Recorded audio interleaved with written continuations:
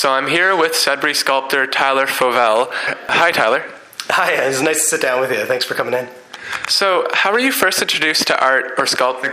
I started off as a young boy. My grandfather was a professional sculptor, so he kind of showed me the ropes and just made sculpture exciting for me. So growing up with it was a pretty exciting thing, and it just kind of came naturally to me.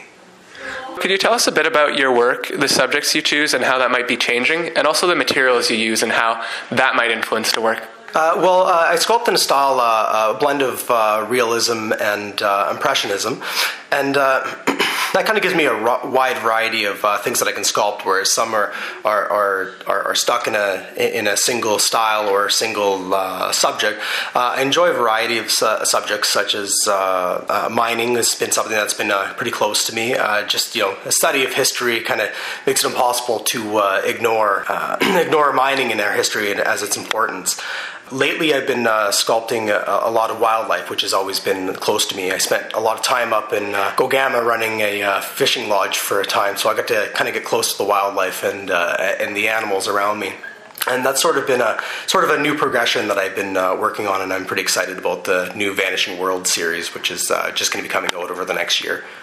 Oh, so could you tell us a bit about that series? The Vanishing World series it's sort of a study of wildlife that's slowly disappearing from our natural world. When I first started off, the idea was a few sculptures of elk, polar bear, and as I started looking further, it kind of grew and became a much larger base as most of our wildlife is disappearing. So it's something that's been always close to me.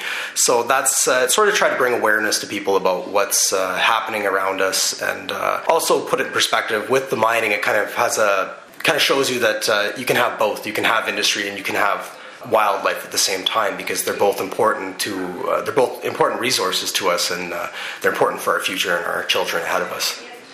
And for yourself, what is the connection to mining? The connection to mining is I used to work for a mining business, which is my wife's family. They've been in mining for 30 years. Part of my inspiration came from my wife's grandfather, who has passed away recently, and he was a prospector. So we got to spend a lot of time together, and it was just interesting to see the people behind it and see how hard they work, and see it's a very dangerous job, and it's kind of can be a thankless job at times. So it's kind of nice to show, and it's the people of Sudbury, where we're from. So it's nice to show the people behind the community that we live in today and the north, because without mining and prospecting, we wouldn't have Northern Ontario or any of the cities here. And a lot of people kind of take that for granted. And you mentioned that you were taught from a young age by your grandfather. So what is it like for you being so young but participating in this art form that usually is taken on by older people? It's exciting. It can be a challenge at times. I find you have to prove yourself a little bit more, because people see somebody older and they think, oh, they're more knowledgeable, or their work is more sophisticated, when the average artist does his best work in youth. So it's kind of nice to be this young, because it gives me a much longer time in order to produce my best work, and also allows me to experience sculpture as a lifestyle and not just a retirement. So can you tell us a bit about the location that we're in now? And it's our new studio on Main Street in Lively.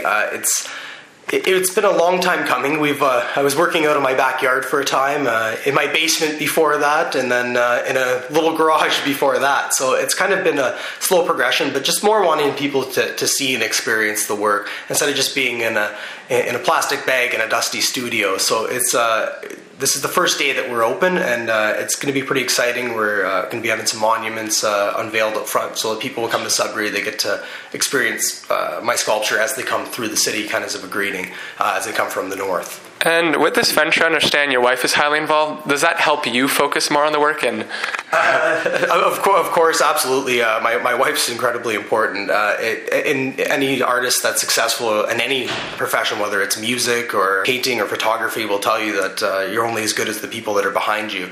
Having her behind me means that I can focus on sculpture, she does the business side of things, and which is a big part of art. A lot of people think you can just do a sculpture or a painting and put it on the wall, and that makes you a painter. But really, the profession behind it is the reality of having to have your books in order, and that whole end of things, having to advertise. Advertise is important because if people don't know who you are as an artist, they can't buy your work, and if they can't buy your work, you can't be an artist. So without her, I wouldn't be able to be the sculptor that I am today. And also, being young, it takes a strong woman to say, give up your job and whatever it is that you do, and do something that you could possibly fail at, but know in her heart that I wouldn't, more than I knew. So without that, I wouldn't be a sculptor, and I wouldn't be here today. So I would say she's probably the most important part of a business as it is. As I said, you can't be a professional without having the business side of things, regardless of what you do. So, no, she's the most important cog in the machine there. So, now that it seems that you're following your passion full force, what would you say before now has been the biggest challenges? The biggest challenges, for one, are getting people to know you and trust you. Is very important because commissions, there's a lot involved. Technical challenges are always involved. As I changed from what my grandfather taught me, which was a simple art form of making water-based sculptures and casting, to a much more sophisticated process, which involves oil-based clay, bronze casting, monuments. It took a lot to pretty much teach myself a lot of the ropes. It was great to have the inspiration of my grandfather and the early teachings of him, but missing that little bit of technical that I would have got at an art school took some time for me to develop on my own. But trial and error, and a little bit of wasted product later, and you can come up with the same results. So that what I would say was the biggest challenge. How would you describe Sudbury in terms of supporting your sculpture? Sudbury has been a little supportive. They haven't been supportive as other places. I mean, I do a lot of work in Timmins. They just commissioned 3 7-foot bronze sculptures honoring Jack Wilson, Sandy McIntyre, and Benny Hollinger recently. So that, and as well as other companies like Gold Corp, and a lot of corporate stuff has been coming out of the Timmins area. I do a lot of work overseas and in Vancouver and places in the States. And so as far as in comparison to other areas, it's been slow in Sudbury, but I attribute that a lot to just not being out there for people to see my work and be able to have the opportunity to work with me. So I'm hoping that our new location will give people the place to come see us and see that I'm serious about my work, and be able to give me an opportunity to work within this community a little bit more. So I'm hoping in the next years that comment might change and be a little more positive. But the people that have been supportive have been incredibly supportive. I've got a few really good clients in Sudbury, and it wouldn't be appropriate for me to say Sudbury hasn't supported me when there has been some really great clients that have supported me. My first start, Phil Charbonneau gave me my first commission for Extrata, which without that I probably wouldn't be sitting here today, and he was a Sudburyan. So, at times it can be very supportive, I should say. A lot of your commissions might come from industry like mining. So now that you're moving towards maybe a more wildlife, nature-oriented subject, do you see commissions maybe shifting more towards that, or what do you think is going to happen? It's really tough to tell what's going to happen. I'm actually hoping that a little bit that as some of the corporate clients are becoming more environmentally conscious and trying to think about the world around them, that maybe some of them will do some commissions and get some wildlife in order to show their support for wildlife. But I'm thinking as I get out there more, and as I have more opportunities for commissions, that I have an Aboriginal series coming too, that between that and my wildlife, it'll give me an opportunity to do some commissions that aren't mining related, but I pretty much have no doubt that mining is still going to continue to be a big part of what I do, because it is something I'm passionate about, and at the end of the day, this is a mining city and a mining community. So can you tell us a bit about your sculptures relating to Native peoples? My sculptures related to Native peoples it's also part of the Vanishing World, and that side of the work is going to be focusing on the loss of culture and sort of the forced assimilation into everyday society, as we'll call it, and try to remind